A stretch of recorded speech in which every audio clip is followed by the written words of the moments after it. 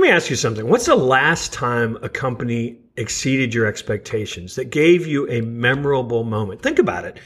Think about your past, your childhood even, those memorable moments, those things that exceeded your expectation, that surprised you, that you think of today fondly.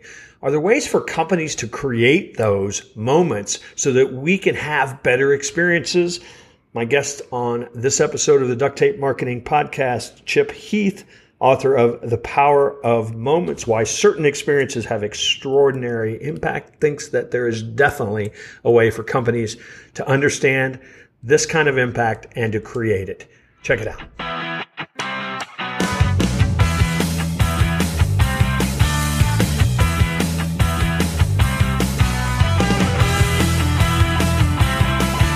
Hello and welcome to another episode of the Duct Tape Marketing Podcast. This is John Jantsch, and my guest today is Chip Heath. He is a professor at Stanford Graduate School of Business and the co-author of a book this show made quite popular called Made to Stick. And today we're going to talk about the power of moments, why certain experiences have extraordinary impact. So Chip, thanks for joining me again.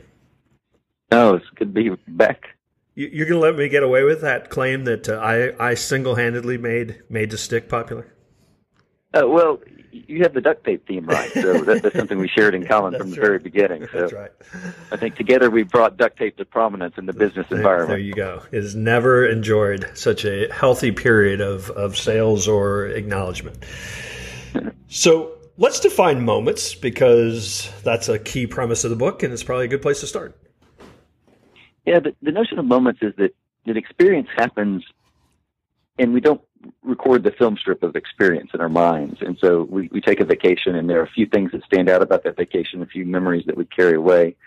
People have done research on like university careers, and it turns out in your entire 4 or 5 year university career, about 40% of your memories are from the first 6 weeks of freshman year. Wow. Because that's when you're encountering lots of new stuff. You're doing things for the first time. You're going up to a party and nobody's waiting up for you when you get home. Yeah.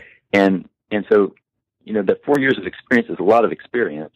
But what we record are snapshots and important peak moments, really awful pit moments. But it's not the whole thing. It's parts.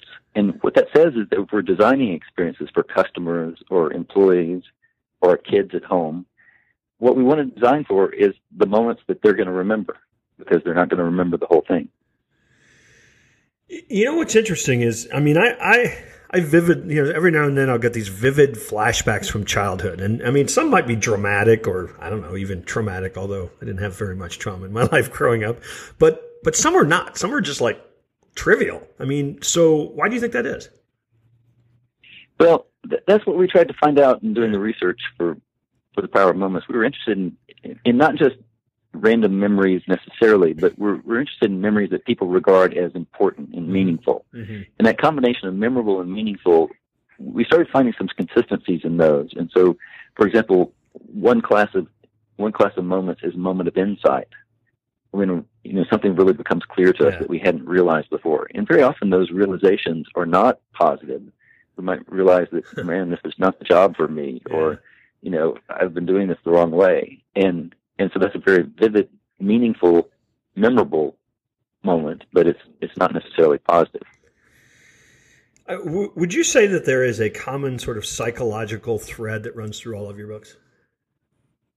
I think what Dan and I have been interested in is can we take what psychologists know, what sociologists know, in the social science, and make it practically useful. And so in this book, what we've drawn on, for example, is the psychology of utility research literature on, what people remember and why. Mm-hmm. And we've tried to say, if you're a hospital administrator and you're designing a patient experience, what would you carry over from that? So, for example, one thing that we know from the psychology is that people remember surprising events. Yeah. And so how would you break the script of, a hospital stay? And I think, if you're sitting in a hospital bed and you've got very little else to do, I think that's the time to take off the dietary restrictions, unless there's something physically, maladaptive about ice cream. Yeah. I think if you want to eat ice cream every meal, you should be able to eat ice cream every meal. And I think thinking through those experiences and thinking through what's going to be remembered later. Another principle that we find is moments of connection are really important to people. And so very often in hospital settings, the person who's coming through is in a hurry, and they kind of buzz through and they take a look at the chart and they ask 2 questions and then they're gone. But a few hospitals have found that, you just take time to introduce yourself, and before you leave, you ask, is there anything I can do for you right now? Patient satisfaction scores go up dramatically just from those 2 small tweaks. And so establishing those connections are really useful, and it's not something we always think to do. So you mentioned 2, and I think you actually cover 4 in the book. You said insight and connection, and then elevation. So explain elevation then. So the 4 principles are insight, connection, pride, which is kind of self-explanatory, but elevation is a little bit jargony. When we talk about elevation, we have in mind experiences that stand out because they're more sensory and vivid than normal. So, sitting in a national park and looking at the beauty of the national park, that's an elevated moment because it's so visual, it's so concrete, it's so visceral. But if you think about a birthday cupcake is a perfect, compact, elevated moment. It's got sugar, fat, and flame, all in one object. And it turns out that a lot of our memories are these very sensory experiences. So one of my favorite questions to ask is to ask a crowd, how many of you have a box from an Apple product that you just couldn't bear to part with because it's such a well-crafted box? Yeah.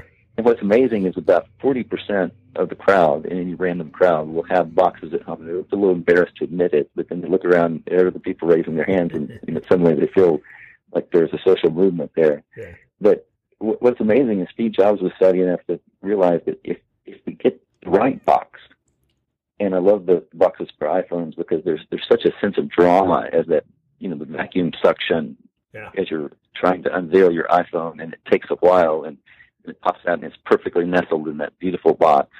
And a lot of people have such a sensory experience with that they can't bear to part with it later on. Yeah, and that's as you said, the insight to do that. But that is that's an investment. I mean, that thing is engineered to the 100th degree, right? And everything about that was maybe as important as the phone itself. Yeah, and I think it takes somebody with the view of the whole experience that Steve Jobs used to have that in order to make that investment. Because I think very often in our work we don't have that sensory view. So like I love checking into DoubleTree hotels because there's a warm baked cookie there, right? And that takes some extra expense to engineer the the little heaters or whatever they keep the cookies in behind the front desk. But how much better is that experience as a check-in experience than the standard, where they kind of ask you how your day was, and it doesn't matter what you reply, they do the same 3 minutes of typing away at the terminal, and then they hand you a key, and it's all very generic. And it's only DoubleTree that's kind of mastered, how do you make that moment special? So one of the things that I notice about at least moments I remember, particularly when it comes to interacting with a business, is that I was used to being treated a certain way, and they didn't treat me that way. And I'm talking about a positive experience. So they exceeded my already kind of warped, expectation and low expectations. Well, and so a lot of times I will tell businesses, the good news is it's not really that hard. Yeah. Yeah, I think one of the most remarkable stories in the book is the number 2 rated hotel on TripAdvisor is not the Four Seasons. They're number 3 in LA. Yeah. There's a kind of chic boutique hotel that attracts the Hollywood elite. It comes in at number 1. It's called Hotel Bel Air, and it's costs you $800, $900 a night. But they've got beautiful marble bathrooms with heated floors, which is exactly what you need in LA, of course. But number 2 is called the Magic Castle Hotel, and it's in a converted 1960s apartment building. So the facilities are not particularly striking. Yeah. They charge Hyatt Hilton level prices, but they're always booked, and so occupancy rates are off the charts relative to the hotel industry. And their secret is they're masters at creating small moments. And so beside the pool, which is much smaller than the Hotel Bel Air pool. It's a tiny backyard pool. They have a red phone that looks like it might be Cold War era surplus, from those critical calls that the United States and Soviet Union used to make between the presidents. And above the phone, red phone, is a sign that says Popsicle Hotline. And so you walk over to the phone and you pick it up, and the voice on the other side says, "Well, you're right there." And a few minutes later, out of the front office emerges somebody wearing white gloves and carrying a silver tray with popsicles on it. And they pass it around the pool, and the kids are grinning, and the business people, at the pool are grinning. And there's no better recipe for happiness than a cold popsicle on a warm Los Angeles afternoon. And that simple act, popsicles are pretty inexpensive. Yeah. They're flavored sugar water. And yet the impact of that moment is huge. And it comes up over and over again on the responses on TripAdvisor of what do you remember about your stay. And I think that's a peak moment for a lot of people for their vacation. It's just that notion that I called the Popsicle Hotline, and they came out with the popsicles on a silver tray. And I look at that and I think, why are we doing more of this? Yeah. It's just, like you said, it's so easy if you take the time to think about it, yet we're not thinking about it. Well, so, the simple conclusion would be that, we just have to, whatever we do today, we just have to find a way to, exceed expectations, trick people maybe even into liking us, or to surprise them in some way. Is that, is it as simple as that? Is let's sit in a room and think of ways we could surprise our clients? Well, I don't think surprise is the whole story. Yeah. And in fact, it's difficult to imagine continual surprise. Right. But every time I check into the DoubleTree, it makes me happy to get that cookie. Uh-huh. And yet you think at the typical hotel, the snack bar is the same, whether you're in Austin, Texas, or New Orleans. And what if a hotel took the time to have one snack and one beverage that was symbolic of the town, that was produced locally, and you'd have a sense when you walked into the hotel room that this is a different experience. Yep. I'm in New Orleans, or wow, I'm in Austin, Texas. You don't get the jalapeno lollipops anywhere else other than Texas. And so I think the trick is we need to start thinking about those positive moments. And what we find in our research is that 80% of the time for most organizations, they spend thinking about dealing with complaints. Yeah. And certainly if, the Magic Castle Hotel had cold showers, people would be worried about that, and that would be the theme of the ratings as opposed to the Popsicle Hotline. But conditional on not having any obvious flaws, I think instead of filling in the minor potholes, if we took the same amount of time and started thinking about how do we create more memorable, meaningful experiences, I think we'd be way ahead. Well, so that leads me to, again, I'm sure that people that are listening today, but certainly people that then get the book, ultimately they want the answer for, okay, how do we build that into our, experience? Where do we start? Well, I think the elements that we talked about earlier are good places to start. So can you make the experience more sensory? And so Steve Jobs did it with a box. DoubleTree does it with a cookie. A restaurant could do it with an appetizer that is compliments of the chef. A restaurant could do it with, they pass out lavender scented towels in, first class cabins. But there was a hospital I encountered that made big inroads with patients just by having lavender scented hot cloths that they would pass out right before bedtime. And the scent and the heat was such a nice comfort right as you were going to bed that it made a difference in the patient experience. And again, that's not expensive, but it takes a little bit of thought about how do we create a positive moment for people.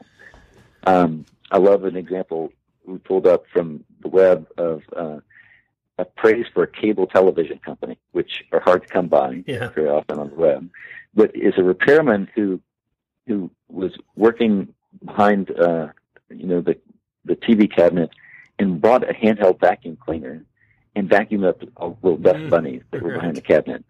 And this is what I think is brilliant. The guy said, it's really hard to get access to this, and I just wanted to do something for you because I'm back here already. Yeah. And notice that what he's doing is excusing the homeowner for being a bad housekeeper, because we're all bad housekeepers in that particular spot. Right. But yet he did something thoughtful in the process of that customer interaction. Yeah. And that's a great example of connection, because when we talk about connection, what we find in the research literature is that if somebody does something where they understand us and they validate our situation and they care for us, that's when we feel that we're in a relationship with someone. And notice that cable TV guy has understood my problem. I can't clean back there. Has validated it. It's not your fault. It's really hard to get to, and has cared for us in a very simple way. And I think if we spent more time as business people brainstorming how do we create those moments of understanding and validation and caring, I think we'd be way ahead. One of the things that I often do when I work with organizations, particularly, there's like, if you sell a product and people buy that product online and you have competitors that do the same thing, everybody pretty much has the same process in a lot of cases. You buy the product, it gets shipped to you, you have the confirmation email that comes out, maybe you have the 30 days later an email. And I think that a lot of times if you just kind of map out all of those touch points and say, how could we make our email confirmation just like really make them laugh? Or something, something like that. And I think there's a lot of opportunity to kind of reframe stuff that everybody else is doing, including yourself. Yeah, I think it's a huge opportunity, and I like your highlighting laughter, because that is a way of kind of tapping into elevation. Yeah. We did this analysis with Southwest Airlines about one of their moments, which is the flight safety announcement. Yeah, right. Every business traveler has heard a gazillion of those. Mm-hmm. But Southwest has, for a number of years, occasionally you're flying on a Southwest flight and somebody will do a funny version of those. Right. And so my favorite line from the funny Southwest announcements is, if there's a loss of cabin pressure, an oxygen mask will drop. Please affix yours and then help any children traveling with you. And then they say, now if you're traveling with more than one child, you may have to think about which one has more potential, or which one's less likely to put you into a home. And that always gets a laugh. And it turns out these lines, the best lines from these things, are printed on posters in the corporate cafeteria. So they're kind of engraved on the walls. And so they're well known and used over and over again, but they're only used in about 1.5% of flights. And so we convinced Southwest Airlines analytical group to figure out what the impact of that was. And it turns out if you hear one of those, because it's a fun moment, because it makes you feel better about Southwest Airlines and the flight crew that you're working with, typical traveler that flies more than once a year, it takes an additional half a flight in response to hearing one of those funny flight safety announcements. That's funny. And the bottom line implication of that is $130 million. Yeah. Huh. It doubled from 1.5% to 3% the number of funny flight safety announcements. And so when you talk about the value of humor, that's a pretty strong return from memorizing a few jokes. And yet most of us don't have the generic confirmation email. There's no humor in it. There's no elegance to it. You talk about the memorable ingredient, I think, that that these moments end up ultimately having. And that, would you say that that's a bit of an art? I mean, it's great for us to sit around and go, we should design memorable moments into everything. But would you say that sometimes you kind of catch lightning in a jar, that you get lucky sometimes and you create one of those memorable moments that just becomes like maybe an employee did something and everybody went, wow, that was awesome. And next thing you know, it's like part of the company, manual. Yeah, I think that's how things happen most of the time. And what we're hoping to do is short circuit that process and get you there a little bit sooner. And the lightning in the jar is actually a part of the cover of our book. Come on, give me a little credit. Yeah. So what we think is you don't have to start from scratch. And by understanding these elements that we've talked about a little bit in this podcast of connection and elevation and pride and insight, you can engineer better moments from the start. Yep. And so building those properties in gives you a head start on what's going on. And we can use them in our family life too. I mean, birthday parties are great at elevation and connection. Sure. You've got, food, great food that at least kids like, with your kids' birthday parties. Right. We've got connection because we're bringing in their friends. But what if we added a moment of pride So like some families are smart enough to mark off on a door sill, how tall their kids are every year, and you get a sense of, wow, I grew an inch and a half last year. Yeah. And that's a moment of pride. But it takes a little bit of effort every year to do that. What if we had a time capsule that went along with that, and we collected one example of the math worksheet that you were doing last year, and the picture of the friends that you had last year, and the TV shows that you love to watch? Wouldn't it be fun to reminisce about what's changed in the last year? We graduated from My Little Pony to the next show of kids, and we graduated from 2-digit addition to 3-digit addition. Yeah. And I think a little bit of extra work in terms of family encounter, creating experiences for our kids, or a little bit of extra work in business, crafting experiences for our customers. We don't have to start from scratch. If we use the 4 elements, we're at least thinking in the right ballpark. And I think some of it is just a mindset, as you said. I mean, if we at least add that ingredient into our thought process, we're, even by accident, we're likely to create a better experience. And so we're better off for that, if nothing else. Exactly. Yeah. And it also helps you spot the brilliance of the employee that has done a riff on something. If somebody comes up with something that helps people have an insight, then we ought to keep that in the mix, because that's part of the things that we know are going to be memorable and meaningful to people later on. Okay, so we've been talking about a lot of really positive things, a lot of happy stuff here. So let's end on a downer. You want to? All right. So there's also a possibility that somebody could listen to this or read this book and start designing some very fake moments. That's a good analogy for the times we live in. Yeah. So is that potential there? We've all had these customer service calls where they've been given a script that is supposed to be like a memorable moment, and it's really just annoying. Yeah. Is that potential there if we don't do this authentically? I certainly believe that you can do these things inauthentically. Like there's a moment that has, I think, been designed into the training program at many hotels where they, instead of handing you the key across the counter, they walk out, and sit beside and point you to, and that can come across as contrived. But think about the moments that we create for each other in most of our cultural ceremonies. So, you say, are weddings authentic or inauthentic? Well, they're wonderfully inauthentic ceremonies that relate to an authentic purpose. Yeah. And birthday parties are planned and scripted. And, if you're ever been a parent designing one of these things, they're incredible amounts of effort. Yeah. But they're in the service of something good.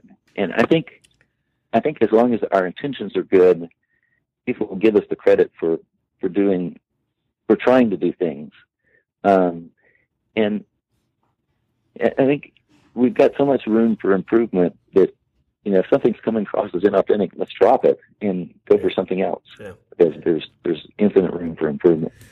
Visiting with Chip Heath, the co-author of The Power of Moments. Tell us where, I know people can find the book anywhere books are sold, but is there anywhere else you want to send people who are listening to get additional information or in touch with you? Well, if you'd like to read the first chapter of the book, it's on our website, heathbrothers.com. Awesome. Well, Chip, thanks so much for joining us, and hopefully we'll bump into you the next time out there in sunny California. Excellent. Thanks for having me. Hey, thanks for listening to this episode of the Duct Tape Marketing Podcast. I wonder if you could do me a favor. Could you leave an honest review on iTunes? Your ratings and reviews really help, and I promise I read each and every one. Thanks.